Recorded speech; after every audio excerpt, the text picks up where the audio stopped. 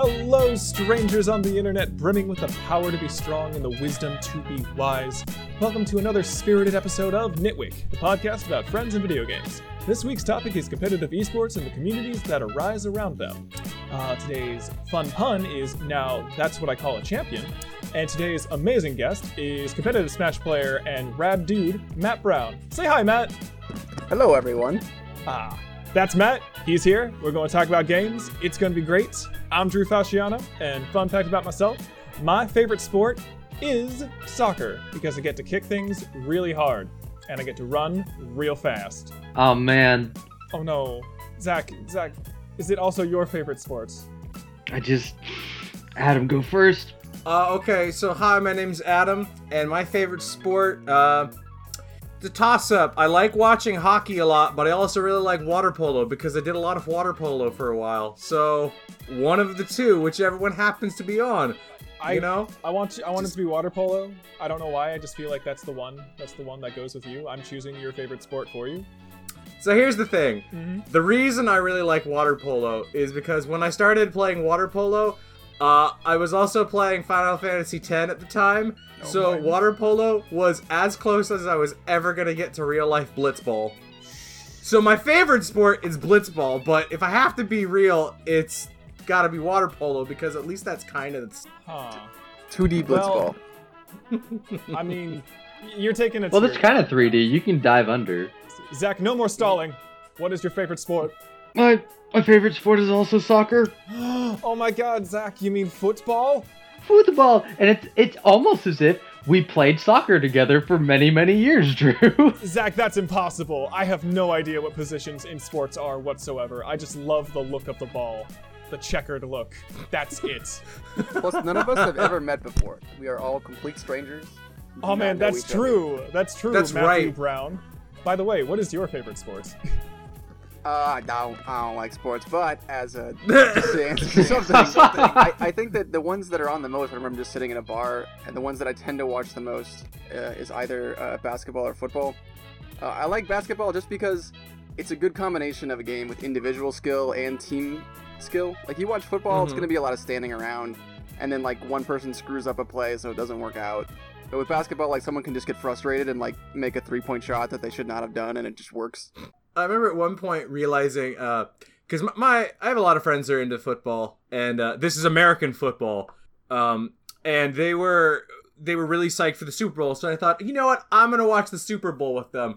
It astonished me of how little anything gets done in this game, because it's like, we got the ball, we're going to run like maybe a couple yards. Now it's back to a commercial. And we'll come back later. That's kind of my interpretation of football, is a whole lot of hype and like build up and no payoff that I care about whatsoever. Like, oh man, that was a good 30 seconds of entertainment, and it's gone as we talk about plays. And there's a commercial for a sports drink. There you go. Wasn't it something like there's only like 11 minutes of actual football played at like the Super Bowl? I don't think it's that little, but yeah, there's not much actual gameplay. They pretty much just slam into each other really hard, and then the play's over. Yeah. You know what my favorite sport is? Listening to Matt Brown's week. Well, my week has been spent doing mostly what I was doing right now, sitting in front of a laptop with having lots of problems and being way too goddamn hot. Oh dear. How hot is it where you're at right now? So it's cooled off today, but this entire week it was above 100 degrees every day. Well, I mean, you are straight up next to Burbank, which is on fire. Which is on fire, yeah. Literally. There's also a massive fire going on, so it's nice and smoky, too. Oh, my goodness. Did you just, like, walk outside like, ooh, barbecue? It was literally ash on our front doorstep, and our cars are covered with, like, soot. It's great. Well, that's fun. So you guys are, like, living in Pompeii at the moment. That's groovy. Yeah, we're living in Dark Souls 3, like, happened to us. Like, we're just chilling out. So it's the dream. It's the life that you play. It's the life you want. Anyway, this week I had to do a lot of work.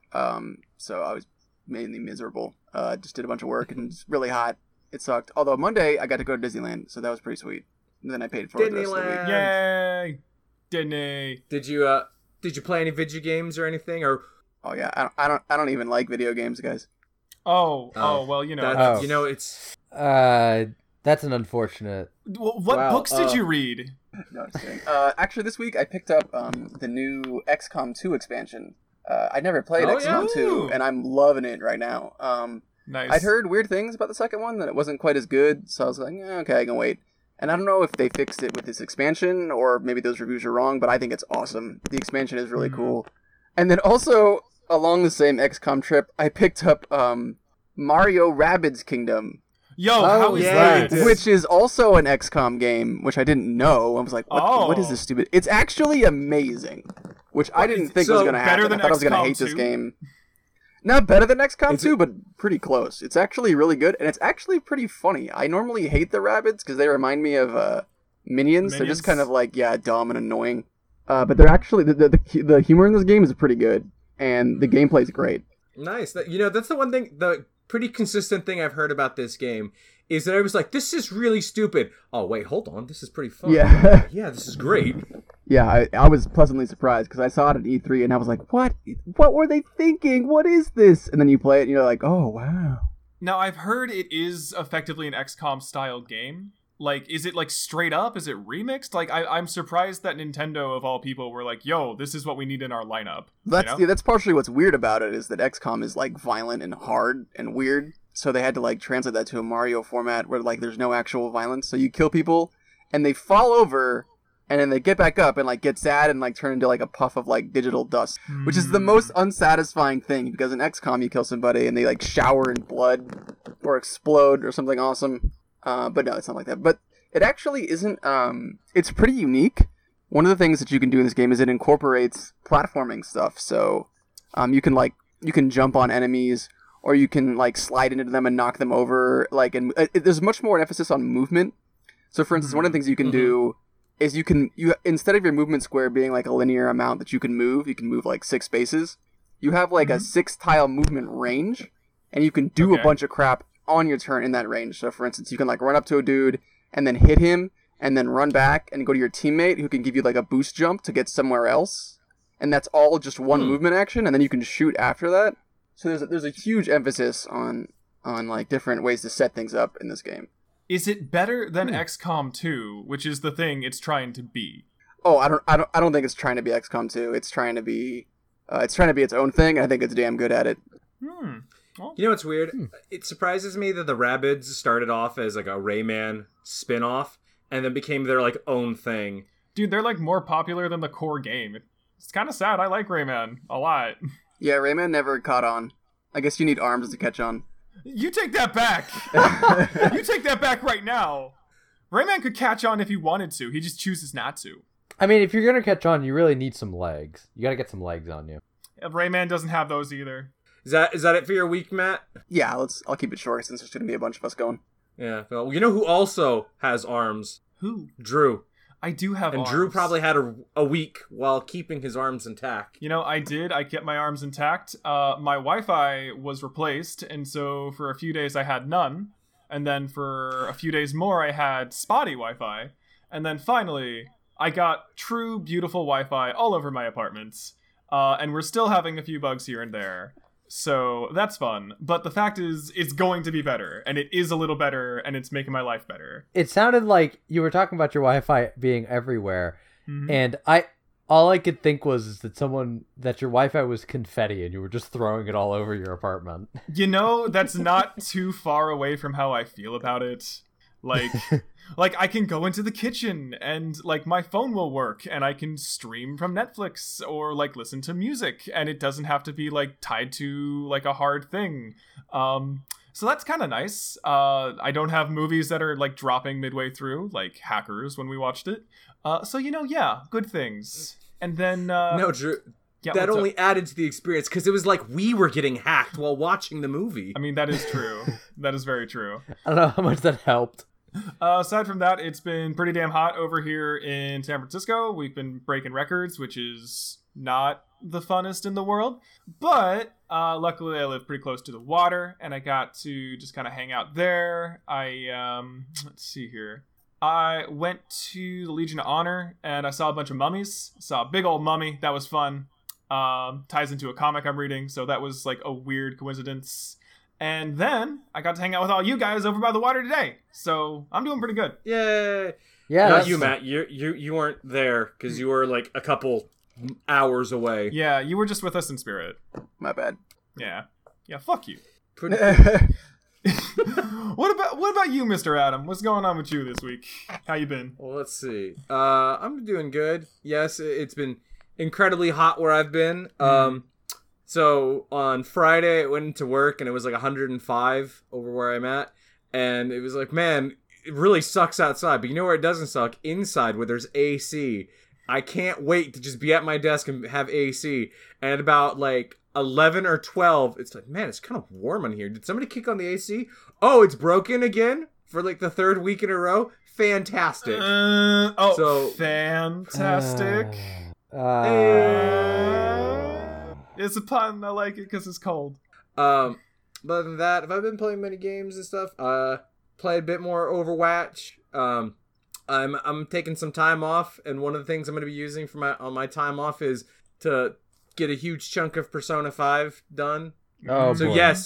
yes, I am using my vacation to play games. What of it? Listen, Adam, next podcast, I'm just going to be like, Adam, give me the deets. Sit me down. How far have you gotten? You should give him a quiz. You should give him a Then quiz. there's. See if he's really done the definitely gonna work. quiz him. Or if he's just done a Let's But Play. then I could just use the Thieves Guild and just look at the answer. Yeah. Well, you know what? One thing I gotta say about that game, I love that it gives you in-universe quizzes. And really? then says, you know, you could, yeah, because you're a high schooler, you're Yeah. at school, so you have to answer these quizzes. Ah. But you could just turn the thing on and then be like, I'm gonna cheat instead and just look and just see what everybody else answered. So you mean like literally everyone else? Like every time you turn on the ability to cheat, you're just like, oh, this one's at 98%. I guess they fucking cheat. Like everyone cheated on this. Yep. Yeah. I wish I had that in school. I feel like I'd, get better grades. But would I have really learned something? I don't Who know. cares? I don't know, man. Yeah. But Zach, did you have a week too? Is this true? Is it real? I did. I experienced the phenomenon called the week. My God, tell me all about it. I want to know. Can you show me? So at the beginning of this week, I drove up to my brother's place up in Sonoma, Mm-hmm. and I am staying here until the 15th. That's true. You are on vacation. I am. I don't think I would call it, well, it's kind of a vacation. I'm still working. So Well, but you're in a new environment. You're in a fresh new land. yeah, it's a whole fresh new experience set. Would you say it's a whole new world?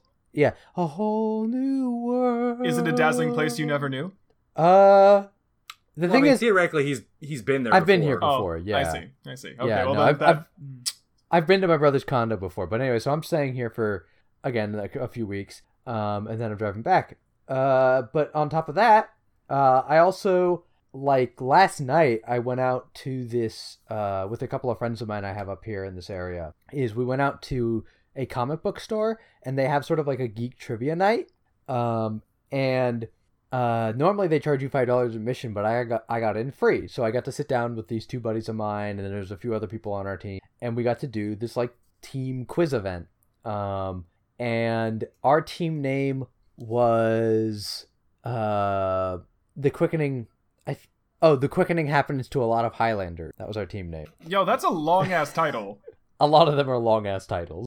Okay. Like one of them was Sweating Like a Prostitute in Church. I like it. Yeah. There were some pretty excellent team names. There were 5 teams in total. We ended up getting in 3rd place, and the prize for 3rd place is you get a free comic book, which is sort of a net loss if you paid the $5 entry fee, but I got in free because it was my first time there. Or right on. sort of my first time there, but I got a free comic book, so I grabbed the first issue of Rat Queens. And then while I was there, a friend of mine basically sold me on this Image comic called Monstrous, and I had bought that as well for $10. And I read through Rat Queens while I was at the beach, and I thought, I was like, oh, yeah, that's pretty good. And I'm pretty excited to go read through Monstrous, so that was pretty fun. Dude, you're gonna love Monstrous. Monstrous is freaking phenomenal. Yeah, that's what you've told me. Zach, know. I really like that we went to the beach, and instead of doing beach stuff, you read a comic. I did. I brought it down because I was like, I know I'm not going to stand in the water for very long, so might as well have something to do. So, but in terms of video game news, I have been playing a lot of Final Fantasy XIV, and I have a very important announcement regarding Final Fantasy XIV. Are you getting married in Final Fantasy 14 too? Is it actually good now? No. So Final Fantasy XIV, they had a Realm Reborn and made it a lot better. Heaven's Reward was a story that bored me to tears, but it was alright.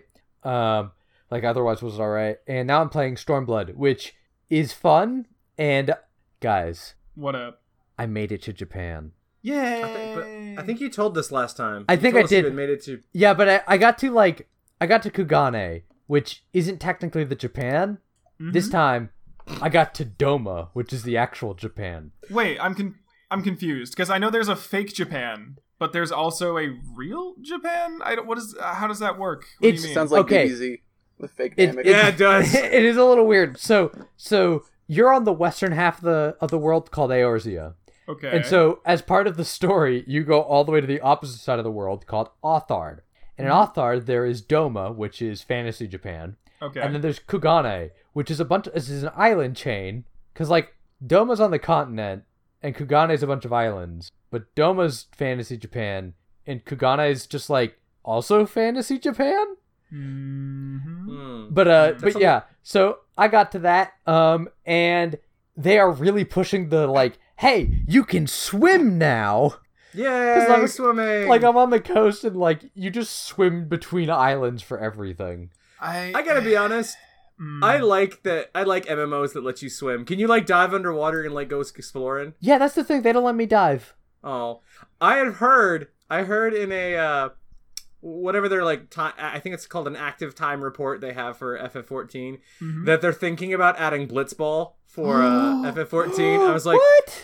the moment they add that, I'm gonna resub and be way in there. Oh my goodness. Oh man, that's gonna be so cool. Your dreams will all come true. I want Blitzball. Mhm. Everybody wants Blitzball. Everybody. Hey guys. Mm-hmm. Hey, what? So we have this guy named Matt Brown here, and he agreed to talk to us about esports and specifically Smash Brothers this week. Whoa! Wait, but what about Blitzball? Matt, do you know anything about Blitzball? I don't want to talk about Final Fantasy X. I got to the fake laughing scene and that was it for me. I'm sorry. Wow, you know what? I feel like I was the only person that liked that scene. Gotta be honest. Matt, I hear there is a game you actually do like, and it's called Smash Brothers. I think that might be true. Is that true, or have you been lying to me for 5 years? It feels more like I'm addicted to it than that I love it. Some days. Okay. Well, Matt, let's fuel your addiction and talk about Smash. It's kind of like heroin. You tell yourself you're having a good time, but maybe really you just can't stop. Well, okay, Matt. How about we start this? We have a list of questions for you, and at the top of that list, we want to know. Not only do you play Smash, but you play it competitively. It is something you go out to tournaments for. You have a favorite character. You have all kinds of things that you know about the game that I never will. Could you tell us how you got involved with playing it competitively, as opposed to just beating your friends at home and feeling like a champ? What made you want to be a masochist and go up against pros and such? Yeah, so I've always been kind of competitive. My whole life, in high school, I was in a clan for Jedi Academy.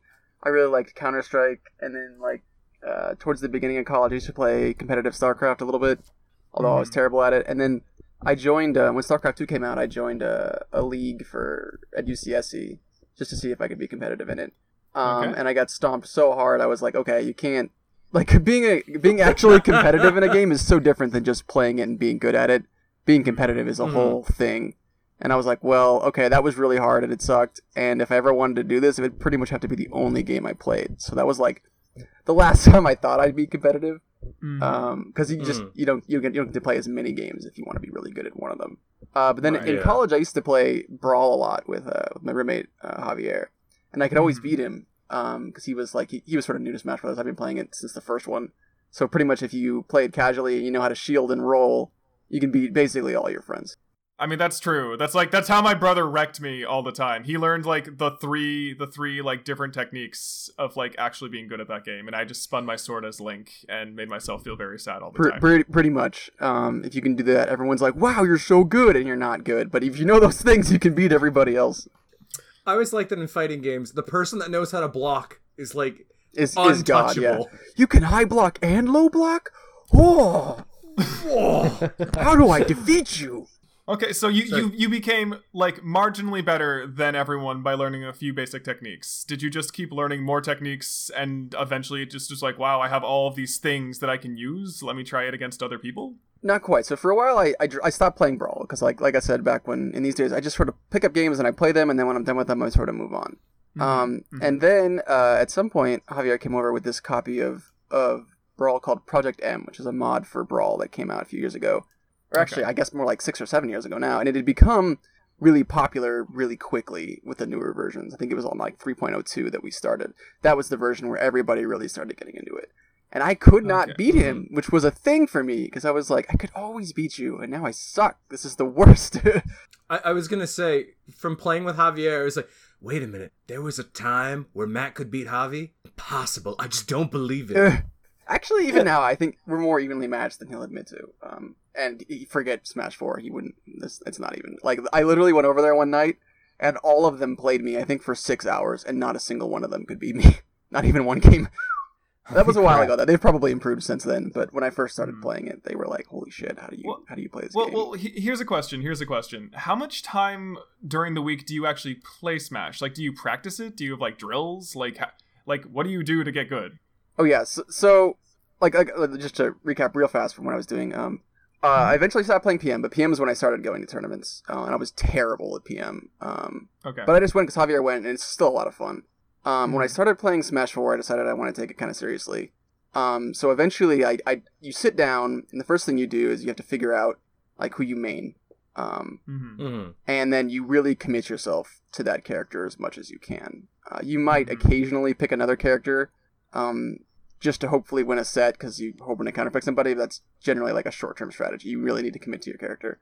In terms of how much time, it actually varies a lot. I tried to, like, when I was writing down suggestions for this earlier, it was tough for me to come up with a straight estimate.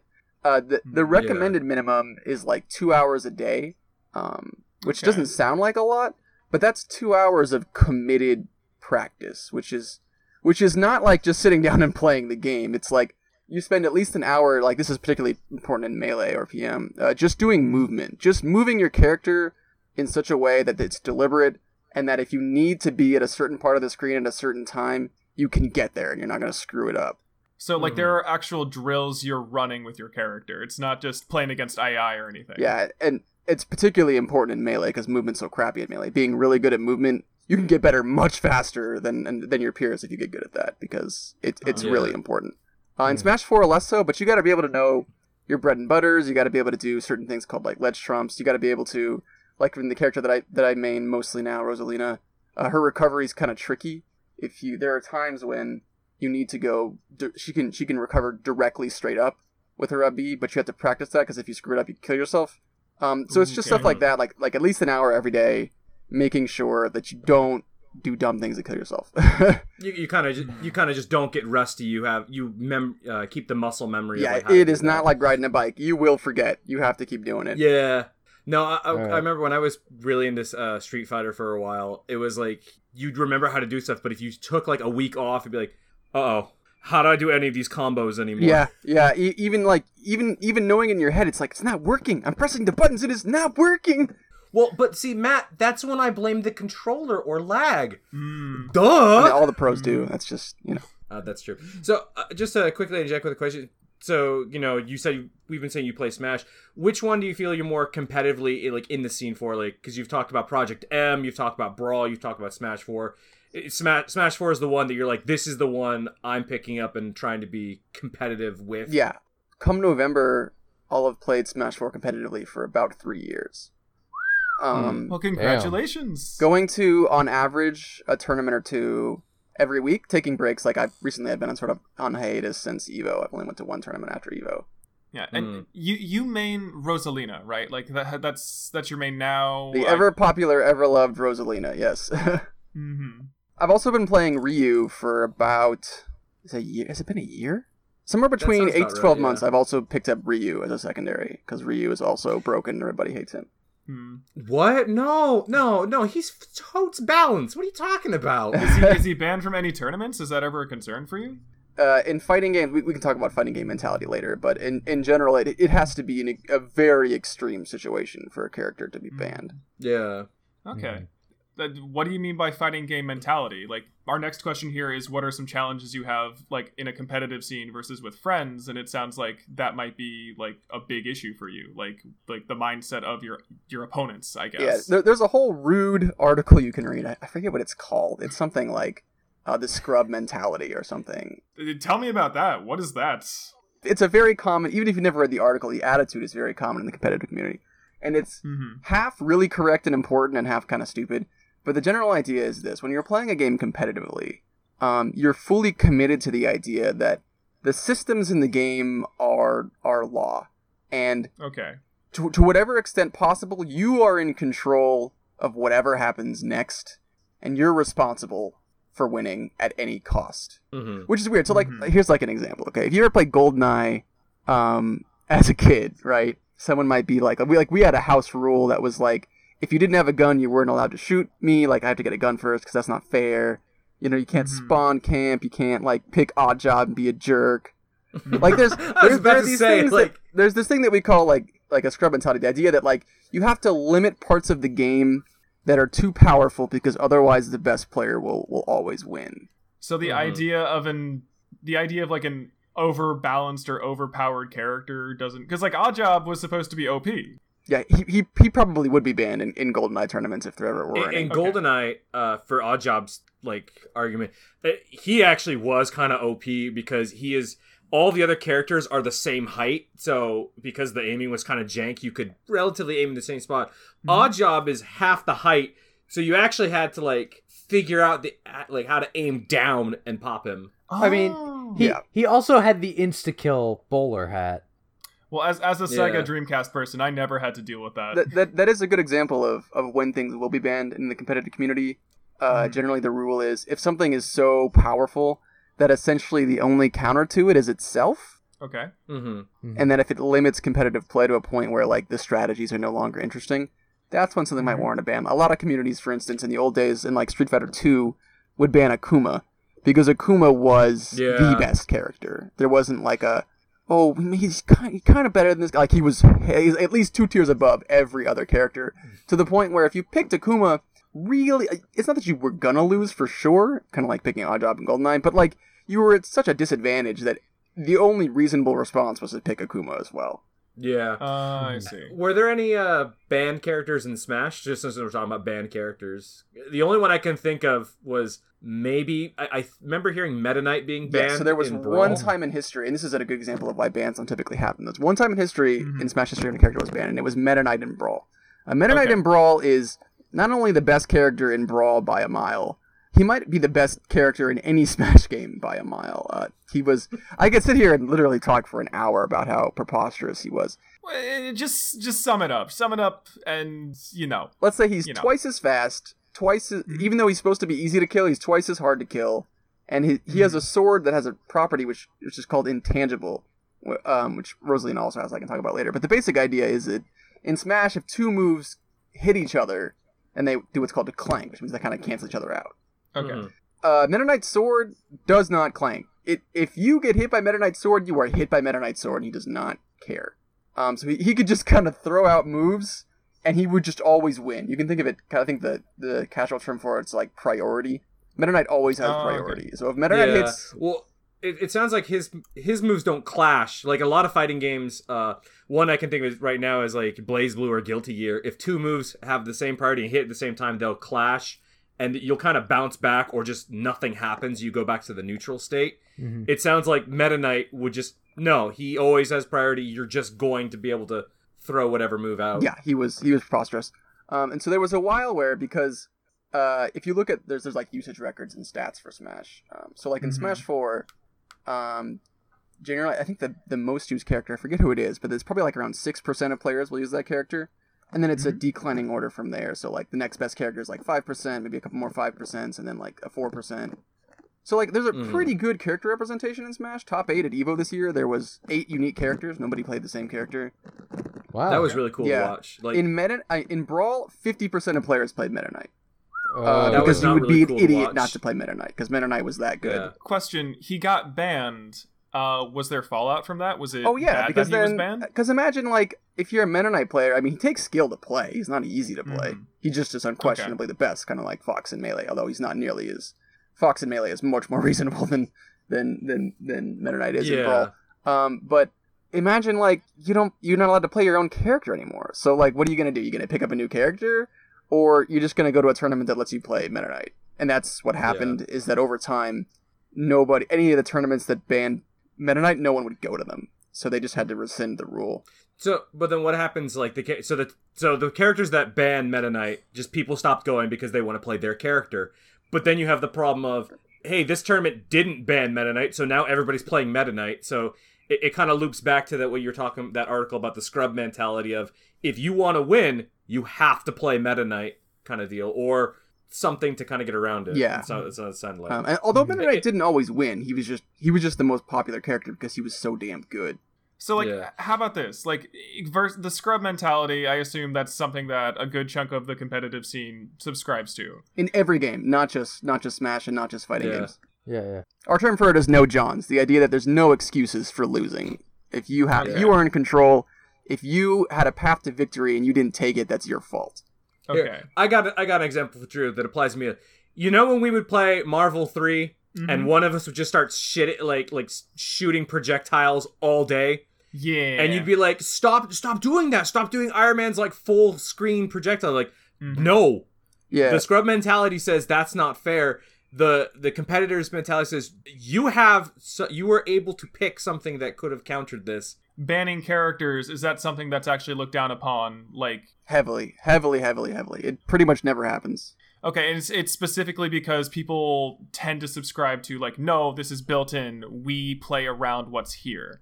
It would be like saying, and this actually has happened in the past, like in basketball for a while, they banned the slam dunk because it was considered unfair. You didn't shoot the ball, so you shouldn't be able to get a point if you didn't shoot the ball.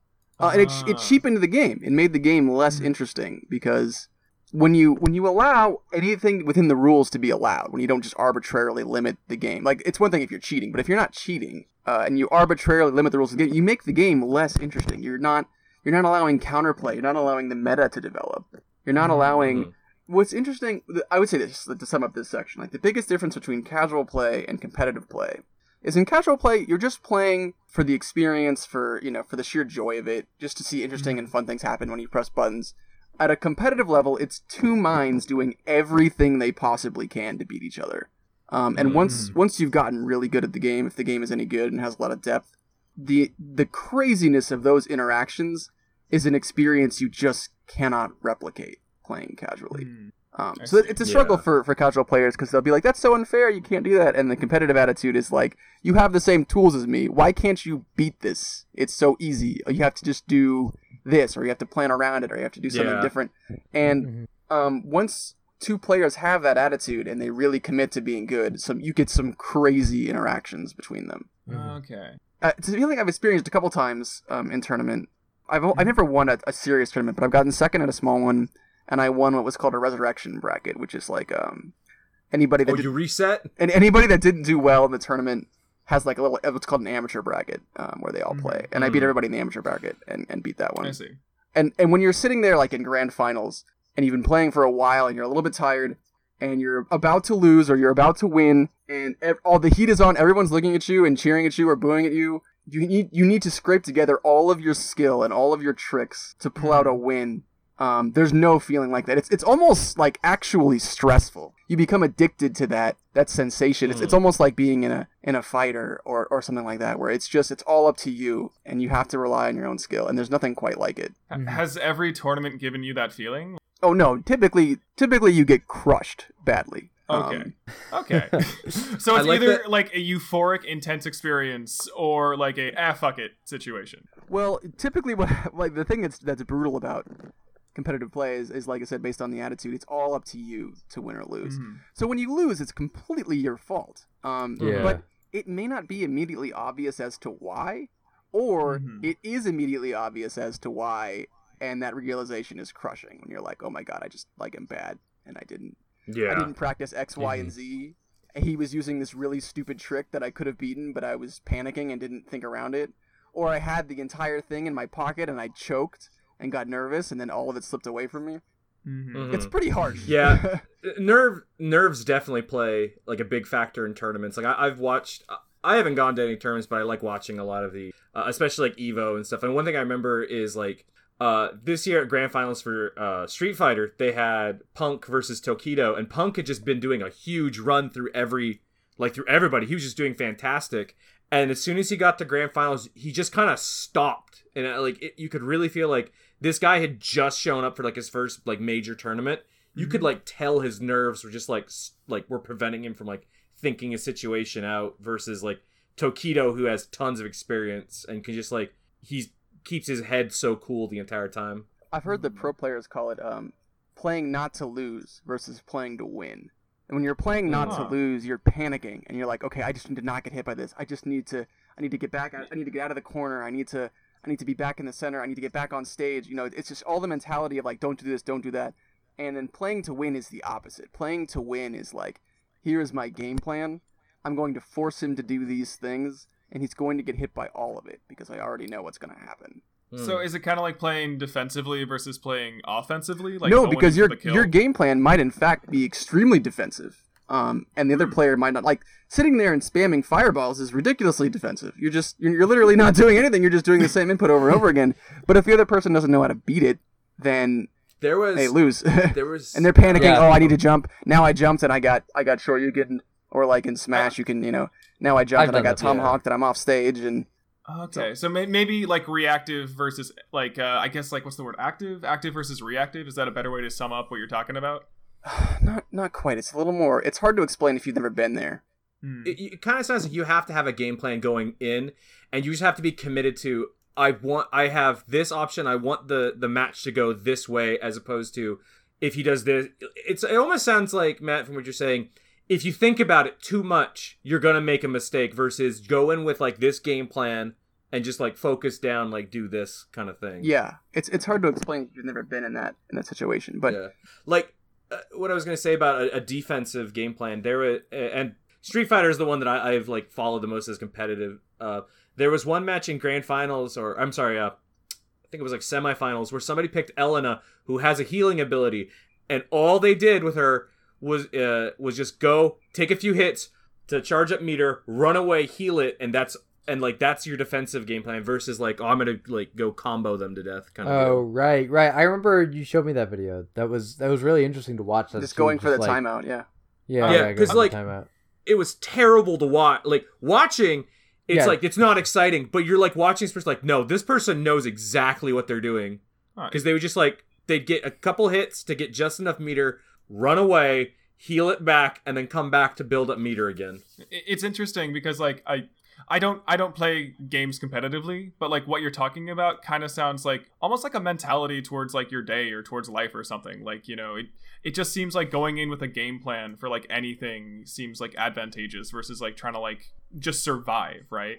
And like that's what I'm taking away from this. It's just like you have people going in who are just like, whatever happens, I'm gonna deal with it. Versus like, this is my fucking jam. This is my goal. And I don't know. That's actually really. I didn't know you got into that headspace just playing competitively. It's really cool. Yeah, it's really intense, and it's hard to describe if you've never played that way. But when you're really in the zone, it's sort of like fighting games in general, whether it's Smash or Street Fighter or any of them. What they all tend to have in common is there's sort of like a combination between like a rhythm game and like rock paper scissors, but like a much more. I can see instead of a rock paper scissors with like 3 things, there's like 8 things, and they change depending on what's happening. So like maybe rock beats scissors in this situation, but it's the other way around in another situation.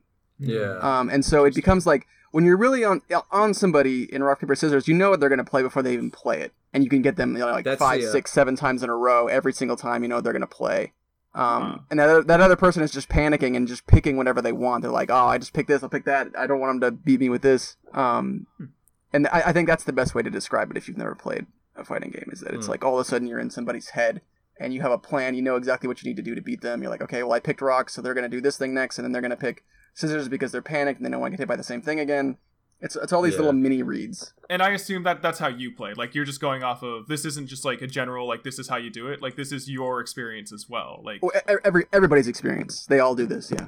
Every competitive game, whether it's StarCraft or Street Fighter or Smash, they all have this element to them. nice. Well, Matt, speaking of experiences, and you kind of covered this a little already, our next question was, what was your experience like going to a tournament? And you've kind of told us what your experience was like going and actually playing in the matches. And you can elaborate on that a bit more if you want. But also, what was your experience like just like being at the tournament kind of deal? So, I got a love-hate relationship with tournaments on many, many levels. So the first thing is that, Oh, boy. luckily, tournament quality's improved substantially. But back in the bad old days, it meant going into a really hot room with a bunch of smelly nerds and then Jesus! playing maybe a couple games over the course of like 6 hours. Anyone else will tell you this too. It's true. Like, and then maybe playing 1 or 2 games over the course of like 6 hours, Okay. while you just wait your turn because the TO suck. And I have all kinds of horror stories. Well, tell us at least one horror story. Like, horror stories are fun. Javier can tell you this story too. In the early days of PM, a bunch of employees at Google wanted to run a tournament. It was called Smash at Google. Okay. Oh boy. Oh, I think you told me this one before. Yeah. Yeah, and they just they'd never TO'd before, and they have that Google arrogance, like, we're engineers, we can figure this out and do it better than the people who do it can. And they couldn't. They didn't have enough TVs. And there was security in Google's building, so you had to be escorted in and out of the venue or to the bathroom. Like, Wow. Oh, That no. is strange. there was an amateur bracket and a pro bracket, and like, it ended up taking, there were probably maybe 100 entrants, maybe less. Mhm. And I think it started around noon and didn't end until maybe 2 a.m., which is Oh. preposterous. They were just not doing their jobs well. Because you can run through that kind of tournament in 4 hours if you know what you're doing. Okay. I vaguely remember, Matt, meeting up with you shortly after the Smash It Google tournament. And I remember asking, Matt, how did the tournament go? And it felt like just a wave of anger, like a tsunami washed over me. Oh, boy. And I was powerless to stop it because it was like, I didn't know what floodgate I opened. Someone stop him. It was the worst tournament I've ever been to. It was real bad. So that's like the bad end of things. On the good end of things, if you're going to like, I think maybe Genesis 3 was the best tournament I ever went to. It was great. There's just lots of open setups to play, so many cool people to meet. You're there with all your friends. There'll be like nice little merch booths. Like I have so many of these little charm things that I love to buy. I have like, if you remember, I've shown you my controller. I have like Oh, right. 14 little plastic charms hanging off of my controller just because I love to collect them when I go. And then it's a good Aw. experience because you're playing some of the best players in the world, or even people around your skill level, and then watching some of the best sets ever. So tournaments are great in that sense, because it's not just about playing a game, it's about seeing what the game has to offer. Seeing things about the game you didn't even know were possible. Oh. I feel like one of the best things about tournaments is that, you know, not only are you just like in the culture and the community, but when you play these people, they're also all there with the competitive mindset. It's not just running casual. Yeah, even when you're playing Like- friendlies, it can get pretty competitive. You're around Yeah. your brothers in arms, as it were. Yeah, and you're all struggling for the same goal, and you all have the same, you know. And it becomes weird because for like one of the first times in your life, there's like a really strict hierarchy because it's very obvious who's better than whom. Mhm. And Matt is always number one. Mhm. No. And it's a weird feeling because you like sit down with someone who's like 15 and he's giving you like sagely advice on how to not suck as if he, you know, were 30 years older than you. And it's good advice, right? It's helpful. Yeah, people, I mean, depending on certain scenes are saltier than others. I mean, I'm imagining like Yoda, like you talking to like a little Yoda, except it's like a 15-year-old kid who's just like speaking backwards and in riddles, and it's just like, yes, of course. How did I not see? My eyes have been opened. You have gained insight. Congrats. Let me ask you something, Matt. You know, going to competitive tournaments, you meet like people from all walks of life. I get the sense that like going to a tournament and like having to like take that advice from like everybody is kind of like makes you kind of like I feel like it would make you more humble kind of thing of like, oh, I have so much to learn and like just pull in from everybody. But it always seems like the misconception is like, man, everybody's just being hella salt there. There is a lot of salt, and it's hard to explain this if you've never been to a competitive event, but you can't not get salty because, I mean, some people are chill when they play the game because it's just a game, but Mhm. it's like when it's what you do when you try to win, and you like people who either don't get salty are either just naturally good and so they never had to experience this, or they aren't good at all and they don't care at all. But if you really want to win, if you really try and you did everything you could and you still get fucked up, that is such a hard feeling to describe. Particularly if you felt like you lost to something that you really shouldn't have lost to. It's physically painful to go to a tournament and to like be doing really well, and then like some guy who like was barely trying did something really stupid and destroyed you. It's the hardest feeling, and it's something that's hard to describe if you've never been there. But when you really put your all into something and it still doesn't work, it's just not an easy thing to get over. And people are generally pretty cool about it, but depending on how badly they lost and whether or not they thought they should have lost, it can get into a pretty ugly situation. Gotcha. Yeah. Yeah. So I guess we'll move on to the next question. You've said you've been to these tournaments and stuff for like the past 3 years or so, competing in Smash. Since you've been in the competitive scene for a while, how has the Smash scene like changed? So when I first started, the competitive scene was very small, and Brawl was on its way out.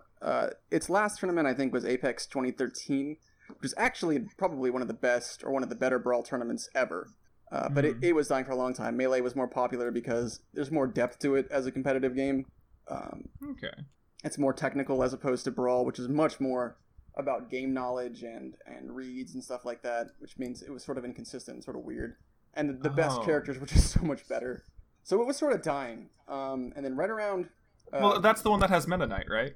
Yeah, that's Meta Knight. And then Melee was sort of on its way out just because it was so old. It was, came out in 2001. People they just wanted to play something new. So when Project M started to get really popular, all the old Brawl players and all the old Melee players were suddenly playing the same game. So it started to blow up real fast because you could see how competitive the game could be.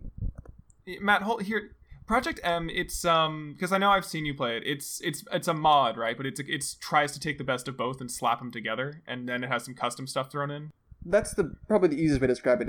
It introduces melee mechanics into Brawl and attempts to rebalance the game such that every character is viable. Now it doesn't succeed in that, but that mission, people were really into that. Okay.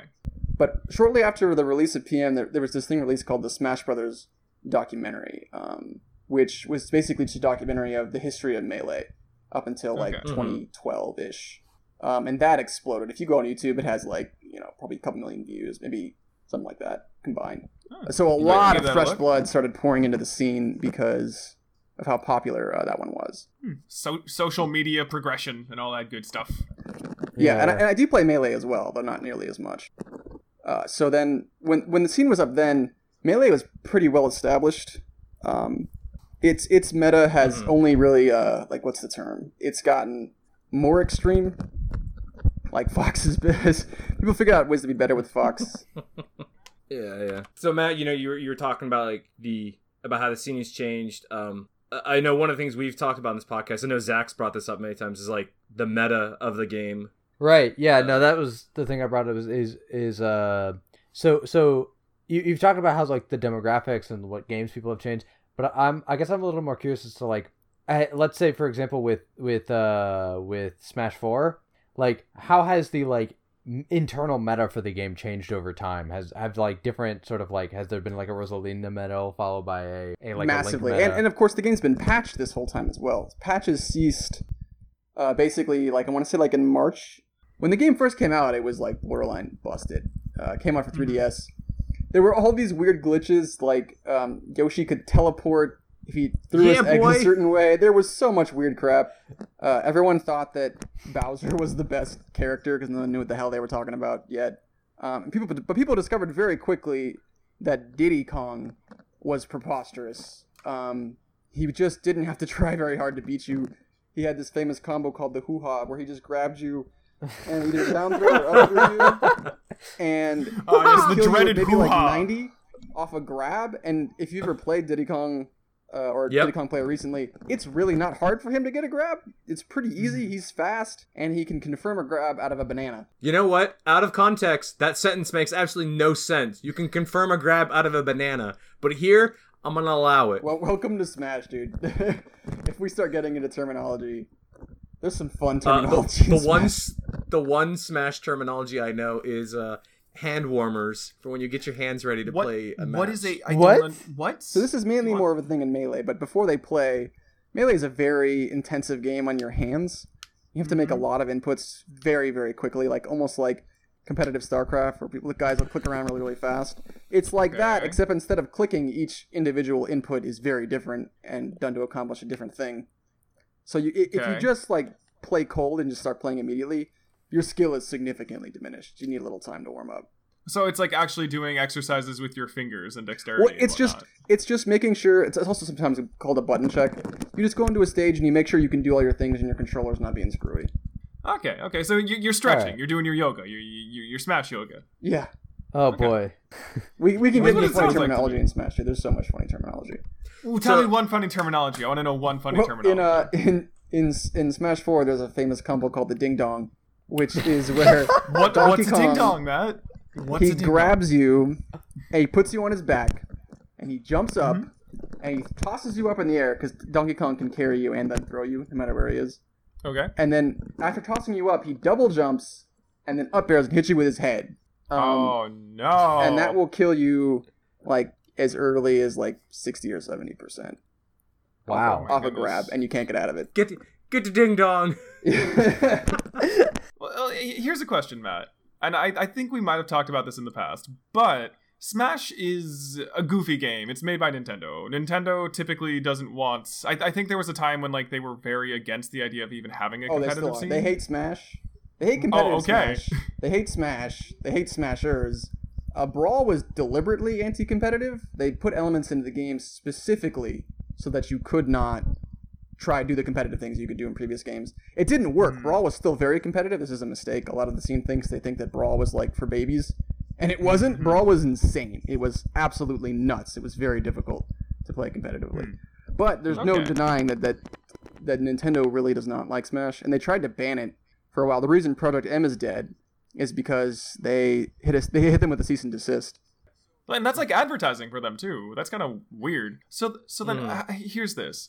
How then do you even have a competitive scene with a game that the creators have explicitly told you, don't do it? We don't want you to even do it. Like, how does it continue to thrive? Like, Smash seems to be growing as far as shrinking, as far as I can tell, and it doesn't seem like it's going to go away, despite the fact that Nintendo don't want you there. It might. We'll see what happens in the future. But right now, it's pretty strong, yeah.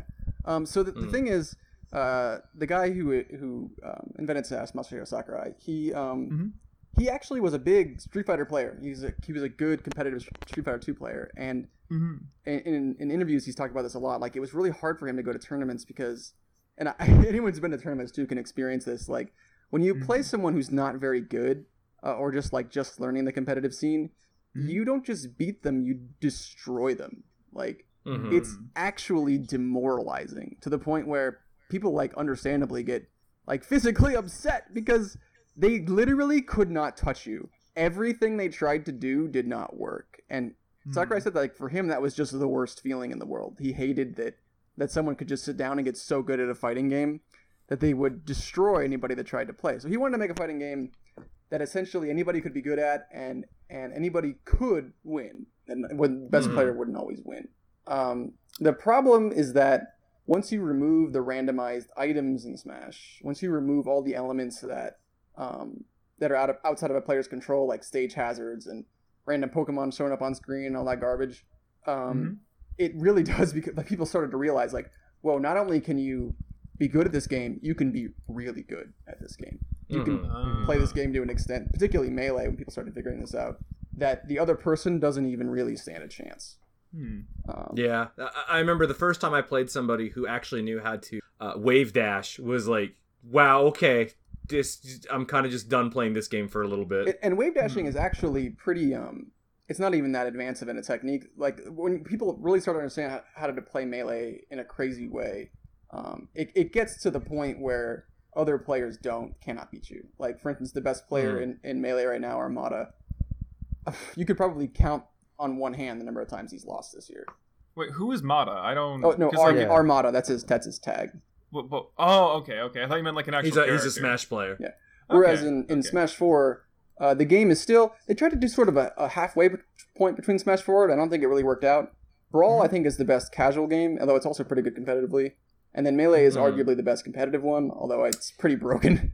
So in Smash 4, they're like, let's make a balanced game that's kind of competitive and kind of casual. And I think they alienated both communities. But it's still a really interesting game.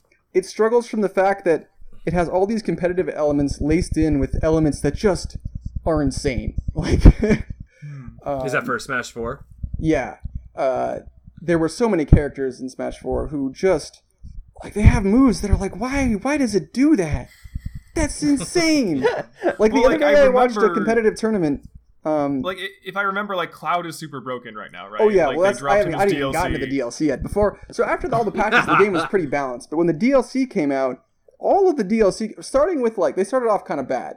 The first DLC characters were Mewtwo and Roy and Lucas. And they're all sort of not whatever that great at first. But then came Ryu and Cloud and Bayonetta and Corrin.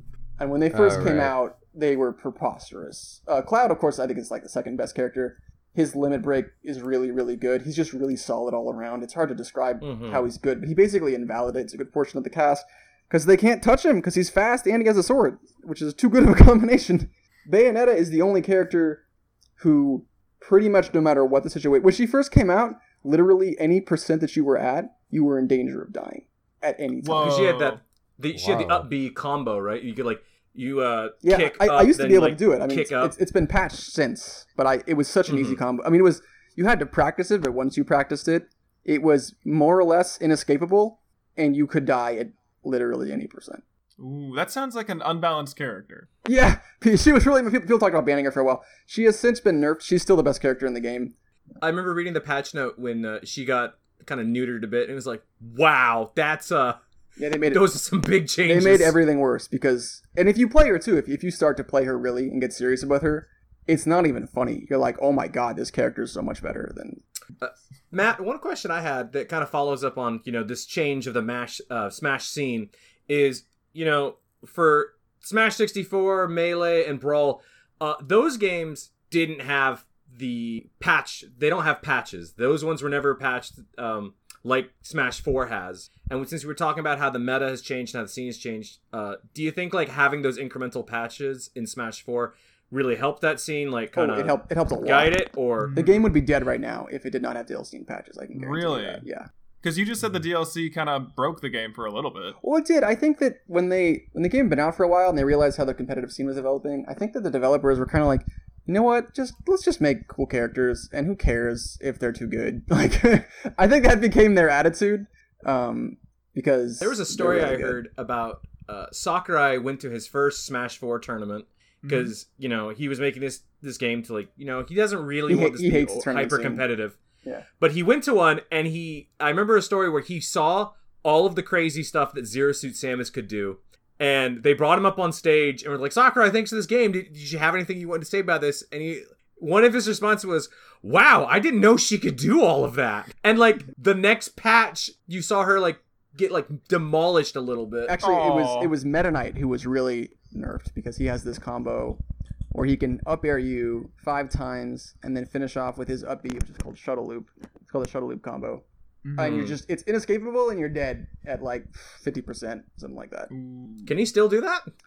Well, they nerfed it really hard, so he can basically do it to almost nobody in the game now, except for the floaty characters. So, like, for instance, Rosalina has like a 7-3 matchup against Meta Knight because you could literally die at 0 to that combo. Wow, get fucked. It's one of her very few actual bad matchups.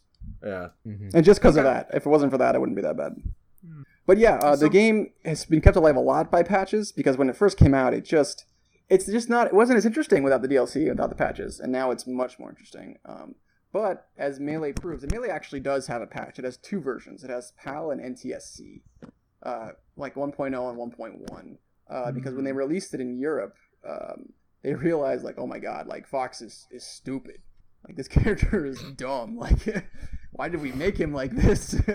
So they nerfed a lot of stuff in that version of the game. Marth, for instance, famously has his dare is what's called a spike as opposed to a meteor smash. A meteor smash can be what's called meteor canceled in Melee, which means like if you get knocked down and you immediately jump, then you won't go nearly as far as you normally would. But Marth doesn't have that property. If Marth hits you with his spike, you are going down, and there's not shit you can do about it. You're basically dead at almost any percent. That actually reminds me a lot of the modern scene of Magic the Gathering, where there's just like so many different decks that you need to have answers for. Like, you need to have very general style answers, or else you just need to can't have answers for stuff you've never seen before, or you won't be able to adapt in time. That seems kind of hard, like, because then you can't do like specialized stuff because you need to be like able to counter a whole bunch of stuff. Yeah, and it makes the game less consistent because the skill gap is lesser in Smash 4. It means that sometimes top players will have a hard time beating everybody. So they can beat most players, but they can't beat everybody because there's one stupid new thing they haven't thought about yet, and all of a sudden they get caught with it. Like Ally, for instance, is one of the top 5 players in Smash 4, and I think he got like 50th at EVO. So let me ask you a question, Matt. Are you trying to tell me that Smash players hate this one weird trick? Armada hates it? Pretty much. I do have to say the other thing though is that kind of meta is actually one of the healthiest places a meta for a game can be, as far as I know. Right? Yes and no, because it means that the game is more interesting for spectators. This is a problem Street Fighter V has too. Street Fighter V. Luckily, EVO this year was better, but has a similar problem where it's harder for the top players to stay on top. Not because they're not better, but because it's hard to be as good in Street Fighter V as you could in 4 or as you could in other games. Because even though there's a lot of competitive depth, there's also a lot of strategies which are really good and hard to counter and not that hard to learn. So a really advanced, complicated strategy might only be like 10 or 15% better than a pretty basic one. Yeah. So like someone's having a bad day, they'll just get their butt kicked for no reason, which occasionally happens in Smash 4 too. Whereas in Melee, you will never beat Armada. No one does. It doesn't happen. Not with that attitude, you won't. I mean, a lot of people have tried, and they just don't. There's something in Smash called the 5 gods, who are so good at the game that basically only the next 5 down can beat them for the most part. I know Street Fighter has its god like level players, and Smash I know definitively has it has its like 5 gods. It just kind of seems like if you go into a tournament knowing you're gonna like face up that, it's like, what's kind of the point on Smash? You know it's gonna be these 5 players in the top 8, like versus like Street Fighter. It's like, hey, it could be that random kid that just happens to be really good with this character. Like, I guess that's for me, like, again, this is just as me as a spectator, but it is fun to see, like, wow, that strategy came out of nowhere. But I understand your point of, like, as a competitor, it can be really difficult because this strategy came out of nowhere. Why would I ever think to, like, be prepped for this kind of deal? Hey, Matt, I had a question for you. What games do you feel are best suited to a competitive scene? Like, what games are, like, you know, hey, this is perfect to have a competitive market, a competitive group of people playing it? So this is the real difficulty in when you're doing competitive stuff like this, and it's a good example of like Smash 4 versus Melee. So when you're making competitors are ironically maybe the worst people in the world to design competitive systems, because competitors have this hard as nails attitude where they're like, no excuses. It doesn't matter what's in the game, only if I can manipulate it in a way that can help me win. But that's not good for growing an audience. Well, yeah, because like this is a problem with Melee for a long time, was that the best players are so good, it's almost discouraging, because why even try? You're never going to beat them. And in fact, it's not just a problem for the top players. Even like newer people who are, I think there's in the Melee scene, they have something called the doc kids, like kids who came in from the documentary. And of the players who came in as doc kids, I think there's one who's in the top 100 right now. So it's not a term of endearment, is what you're saying. It's not a good thing to be a doc kid. Yeah, it's generally considered an insult. And it's hard for them to catch up because Melee's been developed to the point where it's just like even the advanced techniques which really help you get good at this game. And there's a lot of good doc kid players. Like, don't get me wrong. Like, there's plenty of players who are new to the game who are excellent, but they're not top 100 excellent because it's so hard to beat because people have been playing for so long.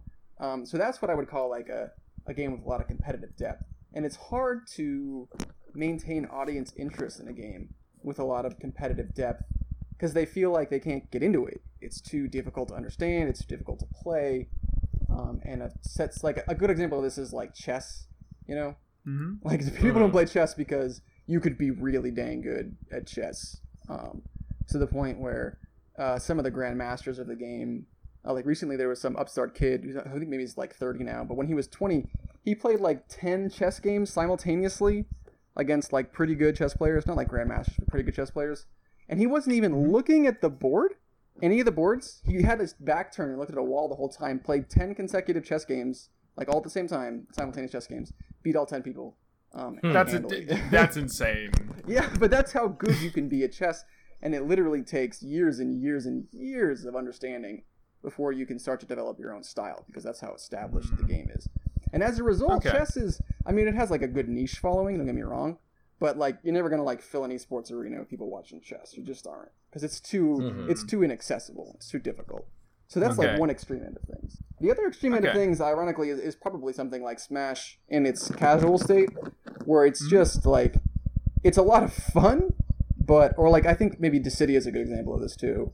A game that's like a lot of fun. That's the Final Fantasy one, yeah? Yeah, it had competitive depth, but in terms of how it's played, it doesn't have enough depth to the point where the best player always has a clear advantage, you know? Like a lot of board games are like this, they deliberately include randomness so that the best player doesn't always win. But there's certain games where, random or not, you just can't be good enough at them to really do well. And so they might be fun for audiences to watch, but they're very frustrating to play because like you could just lose for no reason.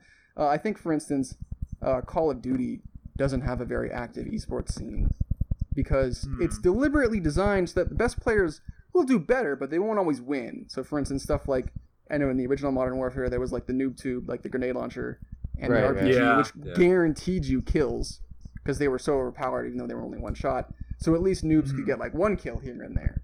That was the idea. But it meant that along with all the patches and crazy nonsense balance, meant that, well, maybe some people like watching it, or like the best example right now is probably PUBG, PlayerUnknown's Battlegrounds, where I'm sure there's lots of skill involved, but realistically, it's mainly BS luck. So it has like a lot of people will stream it and they like watching it because it's a bunch of nonsense. But it's hard for that game to attract a good competitive audience because you can just pull out. Yeah. Well, it sounds kind of like what you said about the non-competitive elements of Smash, like when you turn, like you have the items on, like things that are random, things that could give someone at any point an advantage, versus like this is purely about skill. Yeah, even with items on, the best player will typically win, but every now and then he won't because you'll throw a Pokeball at him and like the most powerful Pokemon in the game will come out and wreck you, or like a bomb will spawn on top of you in a way that it was unavoidable, and you'll just blow up and die. Let me ask you something, Matt.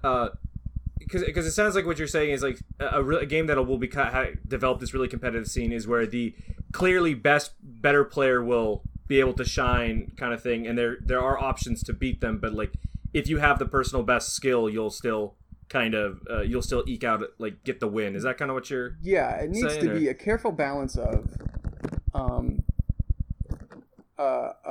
player skill, but not completely symmetrical player skill. Like chess is a perfectly symmetrical game.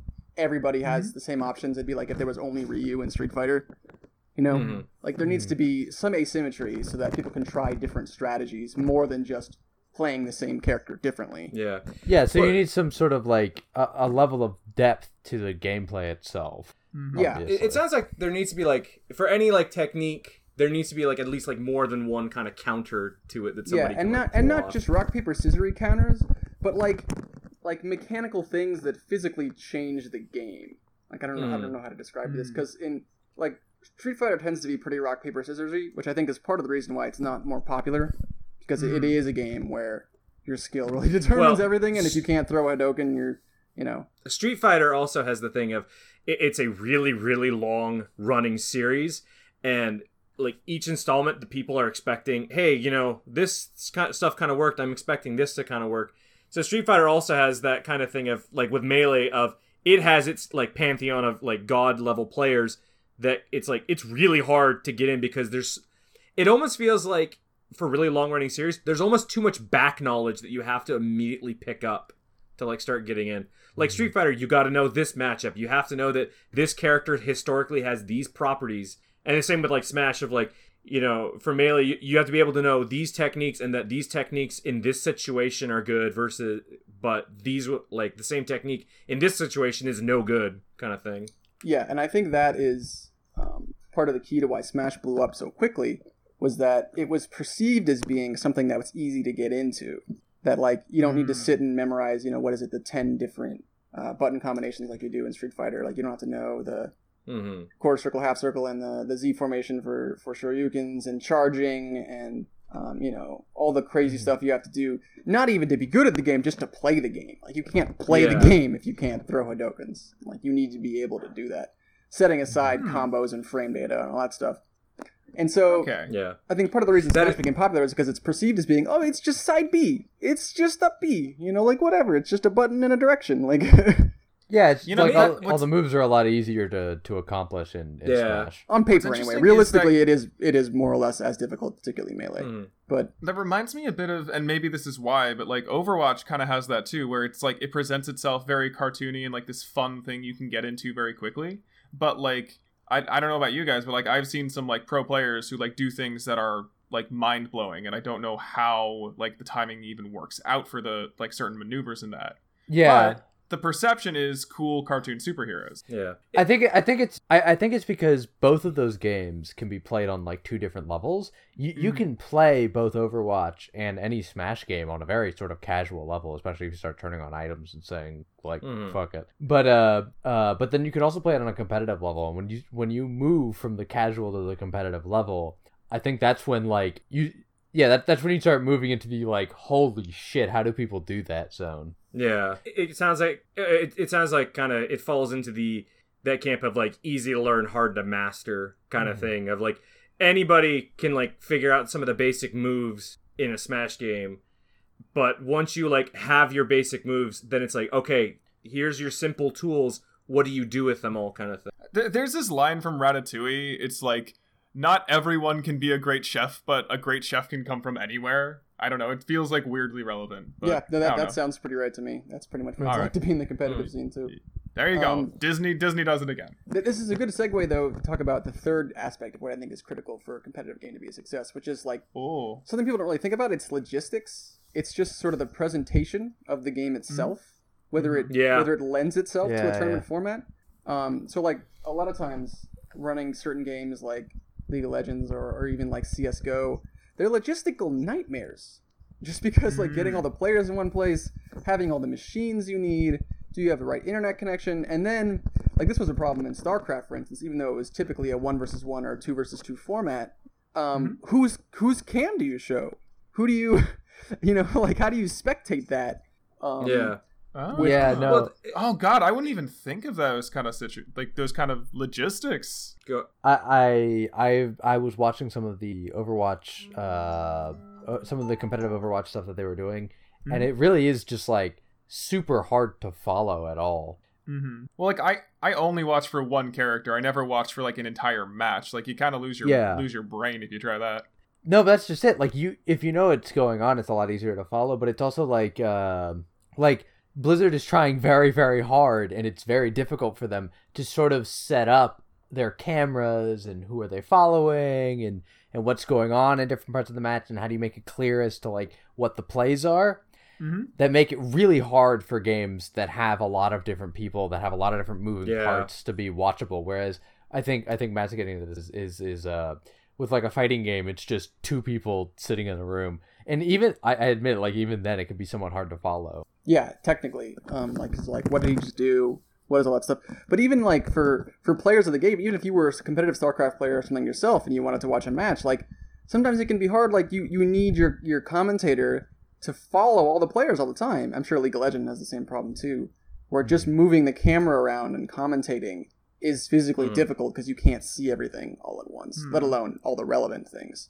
Well, like I'm sure you could like have some, like maybe you could set it up so that there's like a spectator camera or like a spectator somewhere. Well, I know League of Legends has like you can spectate modes, and that's basically what they're using when they commentate over stuff. But like League and StarCraft and Overwatch is just there's so many things going on in so many different locations that it's almost like you have to like figure out what's the actual important thing. Whereas like Smash, Street Fighter, like any kind of fighting game, it's usually all on one screen, like the entirety of all the actions on one screen. I never thought of that, but that is definitely a way to, like, at least as a spectator, like, that's probably where you're going to find the most interesting experience of watching a thing happen. Yeah, and I guess and I mean it's basically the 2D or sometimes 3D depending on the game. Basically, you're just watching a boxing match. It's just a really fancy boxing match. Well, like, just think of it from, like, a UI perspective. Like, everything's there. Nothing's hidden from you at any point. Like, it's all laid out for you to see. Yeah, exactly. Yeah, which is why it's sort of baffling to me that League and Dota are so insanely popular, because they have all these elements where, I mean, Dota and League are very competitive, and obviously they have teams that can stay on top, but I would argue that, not that there's not depth to League or Dota, but that it's a pretty chaotic game that's constantly in flux, so it's pretty hard to stay on top. It's not very consistent. And then on top of that, it's extremely technical to the point where anyone who doesn't play the game competitively a lot has no idea what's going on. It's hard to watch because you need all the camera stuff going on. It's hard to set up because you need like 10 freaking computers for 2 teams to play. And yet it has so many followers. It's baffling to me. But typically, I would say that League is the exception. That if you make a game like that, you should expect it not to become very popular as a competitive game. Yeah. Again, I 100% agree with you. It just kind of baffles me that MOBAs took off, because it's like one patch came out, your whole meta just got wrecked. Like that everybody's game plan is just ruined. Like these characters are now suddenly they're unviable. They're unviable. Thank you. Half the cast might as well be useless in that game. Yeah. And that's the weird thing about Dota and MOBAs in general, is like they have all these characters, only like 10 of them show up. It kind of has the same thing for me, like with Melee does, is it's like you have this huge cast of characters, but really only 4 or 5 actually show up. Because they're so much better. Why would you even bother? It's something I struggle with playing Melee, because the characters I like playing... My main, for a long time in Melee, was Ganondorf, because I just thought he's fun to play, but he's really not very good at a competitive level. So I've been trying to pick up Samus and Sheik, who are themselves each a tier above each other. So like Samus is tier above Ganondorf easily, and then Sheik's easily a tier above. This is a question I always have. Like, how are tiers assigned? Like, how does the community decide like what character is what tier and what not? It's a combination of data and opinion. It's kind of like rating good movies, but a little more objective than that, because you can actually win with characters. So it can't just be results. It can't just be like who's winning and how much, because you have to take into account that sometimes players are just better, and so they win with worse characters. But it also can't be all opinion, because some characters straight up just are better. And although it's hard to quantify exactly how, they physically are. A lot of times they'll have like 2 characters will have like the same kind of move, and for another person, that move will do more damage and be faster. And so it's just objectively better in every way. Yeah. I guess it's just the way you talk about it, it sounds so technical. Like, Samus is 2 tiers above, like, Roy or something like that. Like, it seems like there's an algorithm behind it. You can think of it this way. Like, if you invested the same amount of time and effort into, like, I don't know, like Mario, compared to, like, Sheik, the player who invested that much time into Sheik is going to see way more results, because Sheik is just better. Hey, Matt, so you've hit on this, I think, a bit already, but the second half to this question is, we first asked, what do you think, what games do you feel lend themselves best to a competitive scene? What games do you feel would struggle with creating a competitive scene? And it seems like we've kind of hit both, but is there any, like, final dregs or anything you maybe haven't gone over for the whole, like, no, don't try to get competitive folks up in this whole thing, stay casual, that kind of situation? So, like I said, it's a careful balance. So there's going too extreme in any one area is a bad idea. Generally speaking, you always want your game to be logistically accessible. I can't think of a situation where the less accessible your game is physically, like hard to find or requires more monitors and stuff. Like imagine trying to do competitive Pokemon back in the day when you needed, a Game Boy and the stupid cable and a bunch of other crap nobody had. I had that cable, thank you very much. This is the joys of having a brother, and we both had Pokemon. Stupid cable. Like, the 4 Swords for the GameCube is a great example. Talk about a game where you're just never going to have everything you need to play it. It's just not going to happen. It sucks, because, like, I love that game. I played the solo version of that game, and I was like, this is super fun, but, like, goddamn, no one had the equipment to turn it on. Like, you're totally right. I remember telling this story before of trying to play Crystal Chronicles with my buddies, and everybody would need their own Game Boy. Everybody would need their own Game Boy like cable to the GameCube, and always somebody would always forget that cable. So that's how I ended up with like 3 or 4 of them. Adam, I'll play Crystal Chronicles with you. I'm gonna play. I'll do it with you.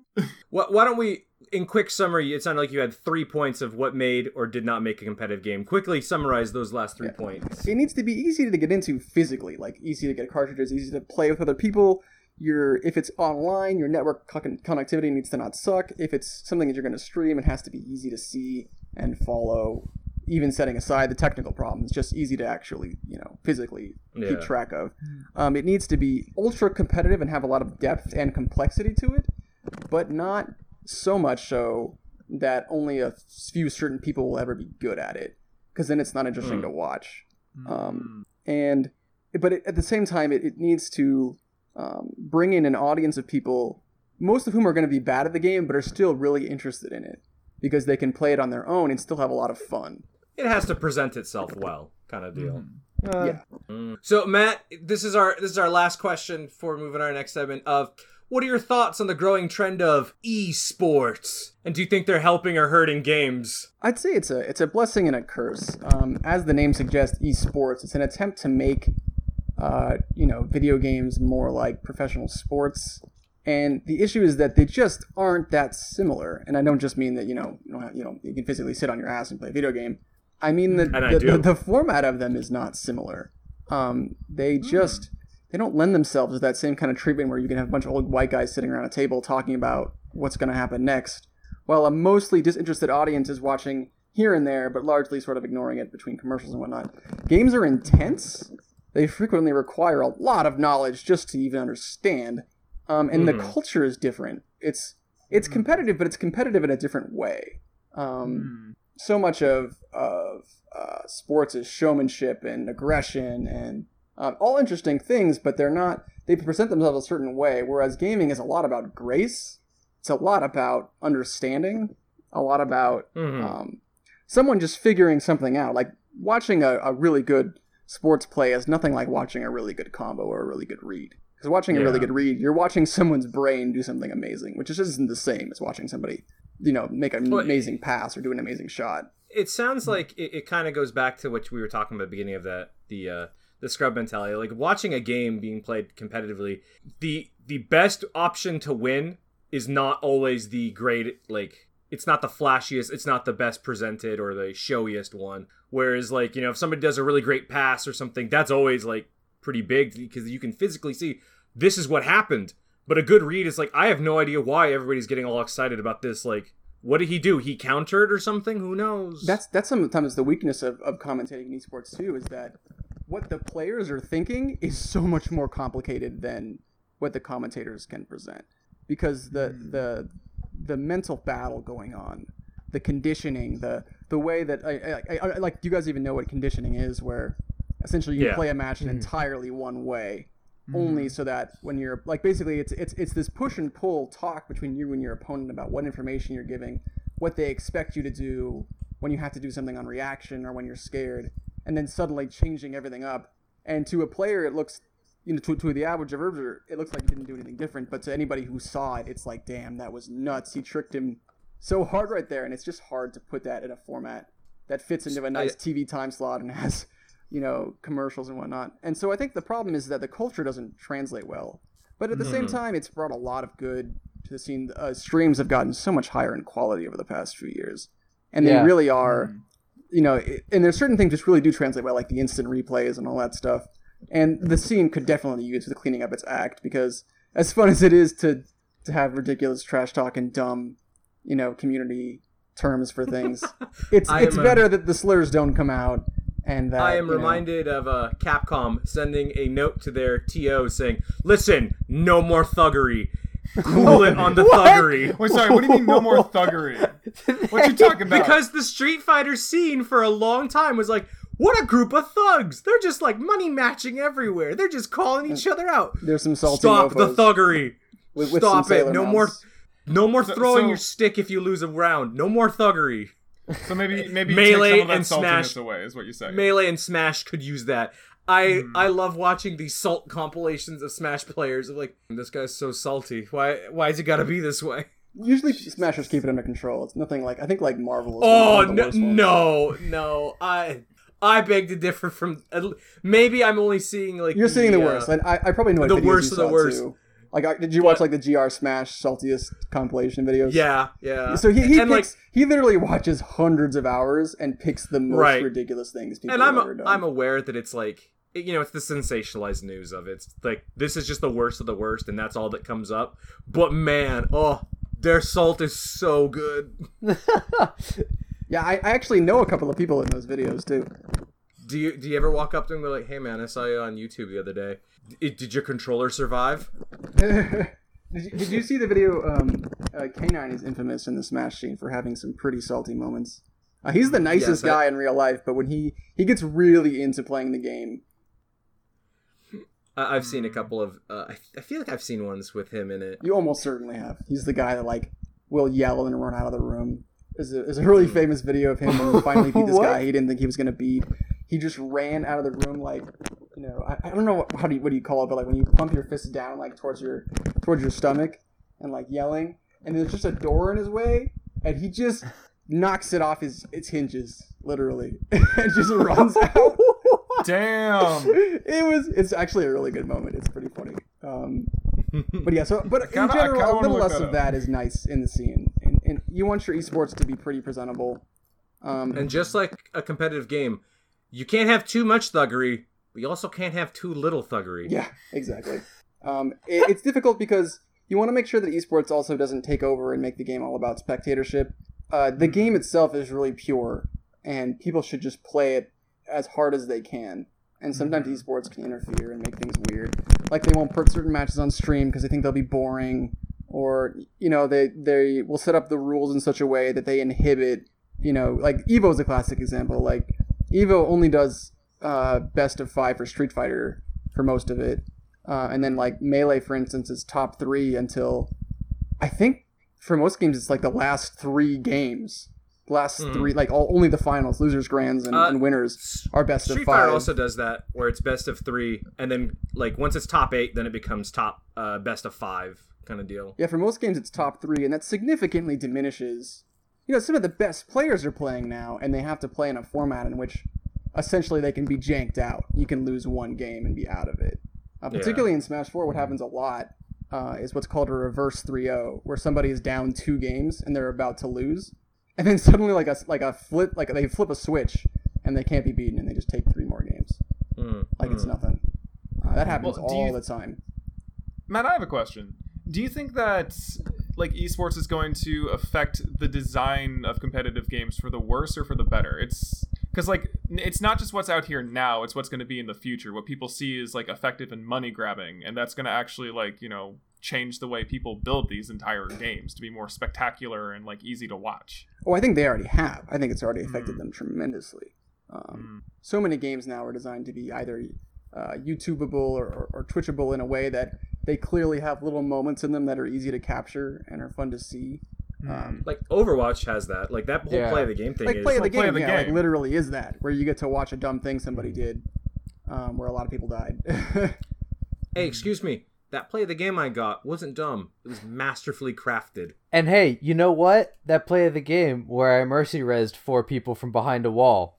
Excellent. Well, you can't do that anymore now, can you? No, PTR hasn't gone live yet. Oh, I'm sorry. There's still time.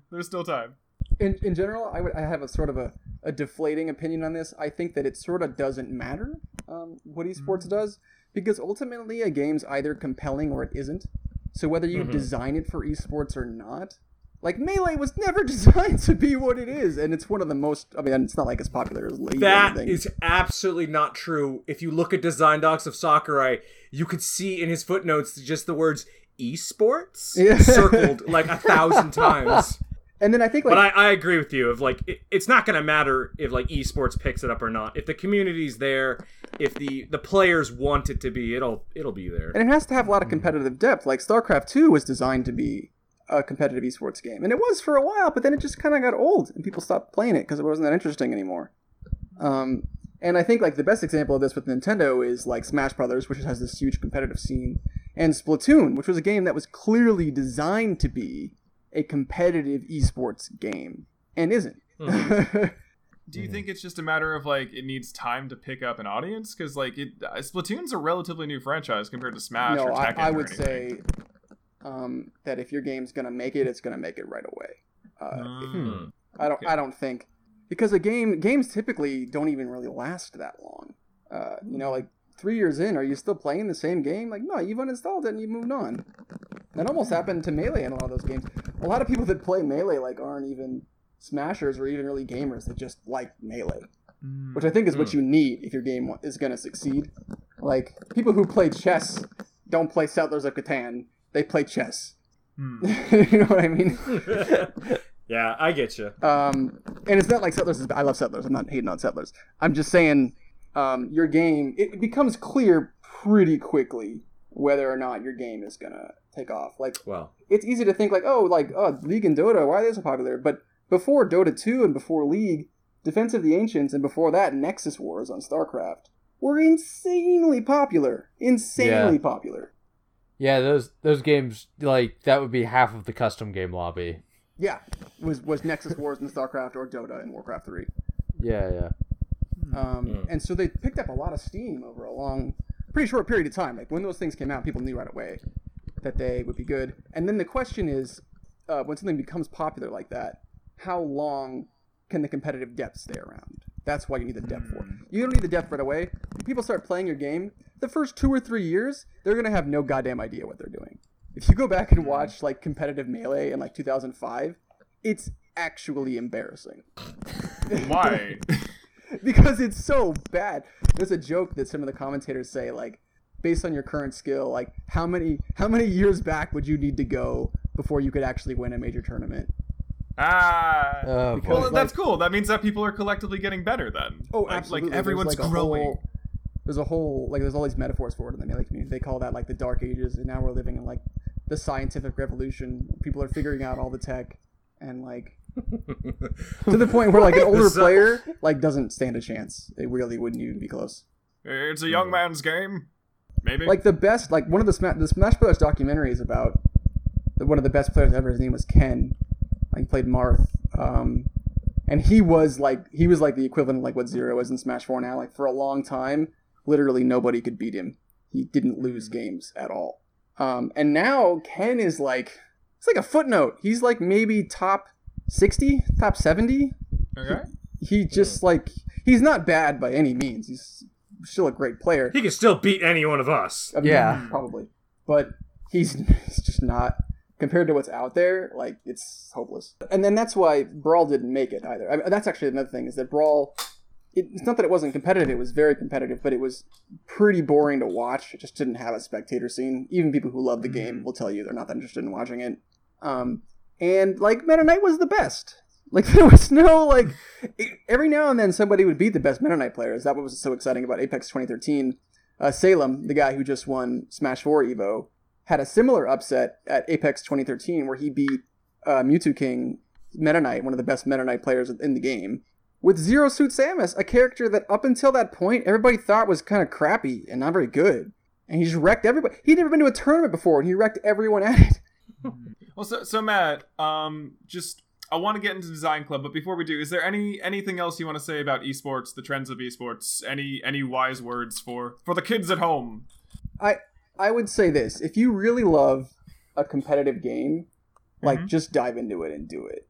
Because there really is nothing like being really competitive at something. It's a feeling you straight up can't... Like, I think a lot of people, for instance, really love, like, Dark Souls or games like that, because that feeling of, like, oh my god, this is so intense and so difficult. And finally overcoming that is, like, euphoric. It's, like, a whole level above that, where it's so difficult and so intense. It's physically painful sometimes how stressful it is to be in the moment and to have to do everything in your power to win. But it's also something you just can't replicate anywhere else. And it's addictive. It's gotten to the point where, like, there's so many old games that I love that I more or less can't play anymore because I realize they don't have any, like, depth to them. I know what strategies are going to kick everybody's butt, and you just do that. And it's hard to, like, turn your brain off once you've gotten into that mode. You can and so it can kind of kill your enjoyment for other games. Like, a lot of times, the reason people only play Melee is because nothing scratches their itch anymore. Like, you play Melee, you gotta keep playing Melee. So what you're telling me is that fighting games are drugs. Yeah, that's pretty much how I'd put it. They're And they're addictive. This has been been a long con and a sting. Mr. Matt, you're under arrest. But yeah, this is definitely a PSA. Like I would warn people, if you're into it now, try it out. If it doesn't sound like your thing, don't do it. Don't get started because you won't be able to stop. And it's like it's not even I'm not even exaggerating. It's literally something that becomes a compulsion to the point where you're like, "No, I can't be this bad. I must get better. I will beat that person who was spamming fireballs." Like and you're almost better off playing casually because it's straight up the amount of effort it takes to be competitive is something like it's the equivalent of like learning to play guitar or like play piano. And it's the same kind of thing where like a lot of people will spend a lot of time learning to play piano or guitar and always just kind of suck at it. And someone else will come along and they're a virtuoso. Okay. Well, I'll be honest. You're not quite selling me on it between the drugs and the elderly person. I ain't trying to sell you on it. I'm trying to tell you realistically what you could expect if you want to get into the scene. You know what would sell us? Zach, Drew, I think I know what would sell us on this. What do you think that would be, Adam? Man, you know what's good for everybody? A design club. Oh. And Matt, we have specially made this design club for you. It was going to be super generic, but we decided, let's hit Matt with a special one. We want you, and we're all going to try to pitch in and help out, and design a new character for Smash. Oh, heck yes. You do not have to make every single move. I'd say pick the character, general idea of how they'd go, and maybe the special moves. Gotcha. So there's actually been a lot of interesting experimentation in this field recently because there's a fan game called Rivals of Aether, which is like a Smash game with all new characters, all original characters. They're all like sort of cute animals, and they all take ideas from the Smash series and then just completely run nuts with them. So how about this? What's a niche that in Smash as it is that you think would be an interesting style to have applied to the game that currently isn't implemented? So there's a serious lack of what I would call trap characters in Smash. There's still a few of them, but particularly with Snake on, there aren't nearly as many. A character there's this character in Dissidia I really like called the Emperor. The basic idea is he, like for instance, for his HP attacks, he has these big fireballs. They're called flares. One of them you put in place and it's stationary, and the other one follows the other character around endlessly, but it's very slow. So the key is they have to come at you with a fireball coming right at them. So they just run past it. Okay, fair enough. But then you have the mine right in front of you. So now they have a fireball in front of them they need to get around. And meanwhile, behind them, slowly this other fireball is sneaking up on them and will hit them if they're not paying attention. So my idea for a character in Smash would be a character that like leaves mines around and like has turrets and other weird stuff that like just sort of litters the stage and forces you to be sort of asymmetrical about how you approach things. And those moves, like for instance, like Smash 4 kind of has this already. The character's called Duck Hunt, but he's just annoying. All he does is just throw garbage at you, and there's no interesting way to interact with it. For instance, the Emperor in Dissidia, that homing fireball, you can knock it back at him with the right kind of move. And now all of a sudden he has his own homing projectile coming back at him. So there's a lot of interesting ways to mix things up. So in Smash, you'd be looking at a character who all these special moves that trigger traps, rather than being powerful in and of themselves, they set up into something more interesting. Yeah.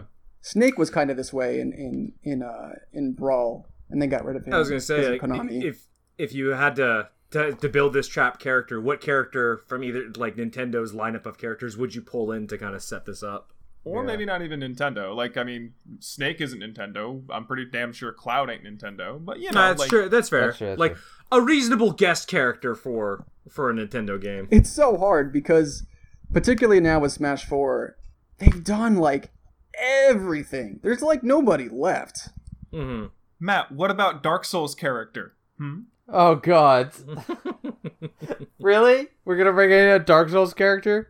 I mean, if we were doing stuff that was on Nintendo that's criminally unrepresented in Smash, I always thought they should bring over like Richter Belmont or somebody like Simon Belmont. Oh, you know, that'd be cool. And you could like throw holy water on the ground or like when you throw out a cross, he just stays out on screen for a long time, and all of his moves are just the whip. Mega Man's kind of that way in Smash 4. If you had his like normal moves with like the whips, but like like throwing a holy water could leave like the pillar of fire. Boomerang might be able to like.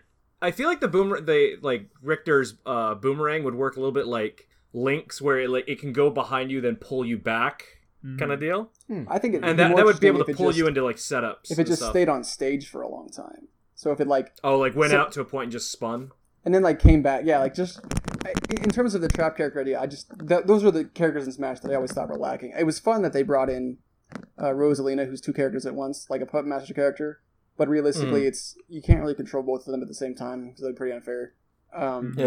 So having a situation like that, where the character doesn't have many good, directly aggressive options, but by constantly forcing you to come at them in certain ways, you're constantly dealing with their traps. I think that'd be pretty interesting. Yeah. Okay. And would you want to go with Castlevania character Belmont for that, or you got anyone else in mind? I think his moveset would be a little more limited, so it wouldn't be as interesting. But it's so hard, I can't think of a character who fits this criteria just because there have been so many that they've already used. Yeah. Maybe like Bomberman or somebody, but... I thought they had Bomberman. Or no, that's what's this? Mega Man. Mega Man was in there. They got Mega Man in there. Yeah, they already got Mega Man. That's the problem. I 100% agree with you, Matt. I'm really sad that there is no Castlevania character in Smash. For a series that like debuted and like just did amazingly well on Nintendo, I'm really sad that no Castlevania characters. And it's been on Nintendo for years. All the Castlevania games, pretty much, other than Symphony of the Night, were either on a Nintendo console or they were on a DS. Drew, how about you? Yes, Adam? Is there any character you'd make for Smash? Well, I mean, after all of that data, like, anything I suggest will be silly. I would go based strictly off of characters I like. There's no wrong answers. Just pick somebody and say what their moveset would be. And I can tell you if it's dumb or not. Oh, okay, thank you. Matt, okay, let's flip this around. Matt, we're going to give you characters, and you can judge us based off of the characters we give you. You will be our judge. How's that? This is going to be great. All right. Oh, no. All right, so I can't use Castlevania because we just talked about that for, like, the longest goddamn time. There you go, then. Whatever you want. The world is your oyster. However you want to design the character. Drew, make an oyster character. My character is a crab from the ocean. There you go. He goes at you with his pincers, and he shoots lasers for a special move. There you go. And you hit his weak point for massive damage. Yes, massive. He has knives. There are knives tied to his claws. He is a force to be reckoned with. Crab battle. the crab battle crab from the Metal Gear Flash short that everyone has seen, not just like 20% of the world. I will give this a shot. One character I kind of wanted them to put in Smash 4 that I knew they wouldn't, but now with them pushing this game more on the Switch, I feel like they might. I would love to see Travis Touchdown. Yeah. The for him is Ike. The thing is that Travis's moveset, where the way I'd envision it, has already kind of been done with Shulk a bit and a bit with Cloud, because Travis and No More Heroes had to charge his blade up, but Cloud already has his limit break. I guess for me, if I were envisioning Travis, he'd have something like, you'd have to charge your move up to get the max damage out of it. And it's not like Cloud's where it's like he charges it and gets a special version of his special. He charges it, it's topped off, and then like the first hit does like 100% of the damage it can do, and it kind of ticks down.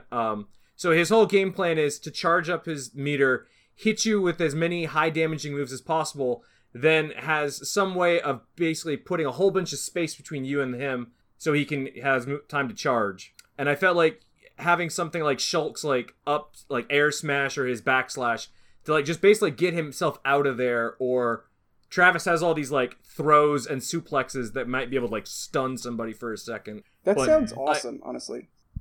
Yes, I did it. Awesome for Matt. Good job. Because what we've learned, if you like, between like Fox and Falco and Melee, is a character doesn't really need to be that different from an existing character to feel and play completely differently. So what's interesting about the character you've suggested is they have what's kind of like a reverse scaling. So in Smash, the more you use the same move, you have a 9-hit queue. The weaker and less knockback that move will do. So if Travis like starts with a crappy uncharged up blade, but can charge it up all the way, he can like start off doing a lot of damage, and then as he keeps hitting you, you take less and less damage, but he can keep hitting you because he's not knocking you as far. Yeah. And then what would be really interesting is if you had like a way to go from from no charge to full charge immediately, so he could like hit you with a soft move from a weak charge, and then all of a sudden the full blade comes out, Yeah. and then boom, like maybe that's the finishing hit. That was my idea. I was like, man, I know Travis is he's kind of in one of those raunchy games, so I don't know if he would, but they're pushing him for the new No More Heroes, so I was like, maybe that'd be really cool. I mean, All they right, put Zach? Bayonetta in the game, so if they're gonna put raunchy characters in there, they've already gone down that road. Yeah, they already got one of them in there. So I don't think I could talk to nearly as much depth, but I think I've been playing a lot of Final Fantasy XIV, and they recently added the Red Mage as a class, and I think sort of like a generic Final Fantasy Red Mage would be an interesting addition. So like your normal attacks would be basically the standard sort of like rapier strikes and things like that. And then I think all of your smash moves would just be different sort of like white and black magic spells. And so like you can sort of like, aha, shoot a fireball out, and then maybe like put like a shield up or something, or do like a light self heal for one of the moves, or basically just have sort of the basics of a black and white mage arsenal onto your smash abilities with the sort of like light rapier striking from the regular attack move. I guess that'd be really similar to Robin, I think. Yeah, I was just about to say that they do have a character that Robin's like that, but that'd be a really cool idea because the Red Mage is so versatile. Like they could have a move that just heals them, so maybe like they're like a really aggressive character, but then if you start to camp them, they can just sit back and start healing really slowly. Yeah. And then they have a good mix between projectiles and offense. Could do like a mode switch. Like Sheik has her, go from Zelda to Sheik mode. I wonder if like the Red Mage would be able to go from black to white magic, and you'd have to like style switch between the two. Oh, that would be really cool. That would be so cool. No, actually, that's something that comes up in Final Fantasy XIV is dual casting. Is that if you like switch between white and black magic, you can get like an instant cast on the next spell. I would also know that if you want to completely waste your time, there actually is a black mage character in Super Smash Flash. What? How would I waste my time? It's Super Smash Flash. You just answered your own question. Well, I think that's it for our design club. Unless we wanted to add any more final touches on Zach's. Oh, did Drew do one? Mine is a crab battle crab with knives. Oh, come on, that's not a real one. Do a real one. It is a real one. Get right out it of is town, as Drew real Fasciano. as you're gonna get. I've made you play Smash enough that you must have some idea. Okay, you know what? Based off of what you guys have said, the only one I can think of is Dante. He's already in Marvel vs. Capcom, but I think he'd be super fun in freaking Smash. Because he's fun whenever I play as him. He'd be the Devil May Cry 3 Dante. He would have a big fat swingy sword that he done swings. He would have no health whatsoever. And he would have his freaking Beowulf gauntlets that he could slap you and gut punch you with really done good. He would be for quick, close combat, no projectiles, no fucks given. What about his guns? You should have his guns. That'd be so cool. Yeah, but his guns do no damage. They don't do no damage in the fucking game. But that's what it'd be for. It would just be for extending combos. He'd be like kind of like Bayo with a sword, where like he would like maybe knock you up in the air, and then like he could hold you there with his guns. They don't really do any damage, but they hold you in place long enough that he can hit you again. Okay, so then we will mimic his style as well, and he will do that. He will have his guns and he will have his swords. But I want him to have his Beowulf gauntlets because they are fucking fun. Yeah, that'd be cool. I mean, the more versatile your character is, the better they are for Smash, because then they can have a more diverse moveset. Nice. All right, guys. So we have all given Design Club characters to Matt Brown. He has all judged them accordingly. I believe, unless there are any final thoughts, it is time for toasts and pour-outs. I'd like to make a pour-out to our podcasting schedule. We have most definitely broken the record for our longest podcast. Why, we sure have, Zach. Toasts, pour out to that one. Well, Matt, who knew you could talk for so damn long? Good thing I brought this snack to eat while you were talking, and I think I fell asleep at some point. I will give a toast. Toast to Matt for coming on the podcast. Thanks a lot, man. This is we gave you some shit, but this was really informative, and I appreciate hearing all your stuff. I know we all appreciate hearing the stuff you had to say. Thank you. Would you believe me if I told you that I told you maybe like 30% of what I was gonna say? I'm gonna beg you not to. I 100% believe you, Matt. I will toast to that extra 70% that we didn't get to hear. Wait, guys, this is the thing. Matt likes trap characters. He's trying to lure us into a trap so he can say the other 70%. What's our lesson of the day, Zach? Okay. Okay. Hey there, everybody. It's time now for the lesson of the day. Today's lesson is, don't be a scrub or a casual. You must be very competitive if you're going to win. And that's the lesson of the day. Thanks, everybody. Wow, thanks. What you, a great Zach. lesson. Words to live like by. it. Before we go, Matt, do you have any motivational character quotes that you want to give? Do you have any motivational speeches? Just one. Oh God. I don't know. I can't think of anything like short and quippy. I would just say that as a final note, competitive games are amazing, but they're a whole different thing. You come to play and you come to win, and there are no excuses. I will quote Tokido from this year's EVO. Mm-hmm. Fighting games are great. There we go. There you go. That's all you need. I thought there was a follow-up. Okay. All right. Thank you so much, listeners, for listening. If you like the show or have anything to say, you can always contact us at teamnitwick@gmail.com. That's teamnitwic@gmail.com. By all means, like, subscribe, and leave a review up on the iTunes. This week's music is by Pro Leader, as tends to be the case. This week's guest has been the Matt Brown, the one, the only, the Smash player, and a great dude. So, claps to him. Next week we will be going over time management in games, so be sure to give that a listen when we get to it. That's it. Have a great day and a great life, and we'll be talking to you real soon. Bye. Goodbye. Later. Goodbye. Bye, everyone. Hope this was informative.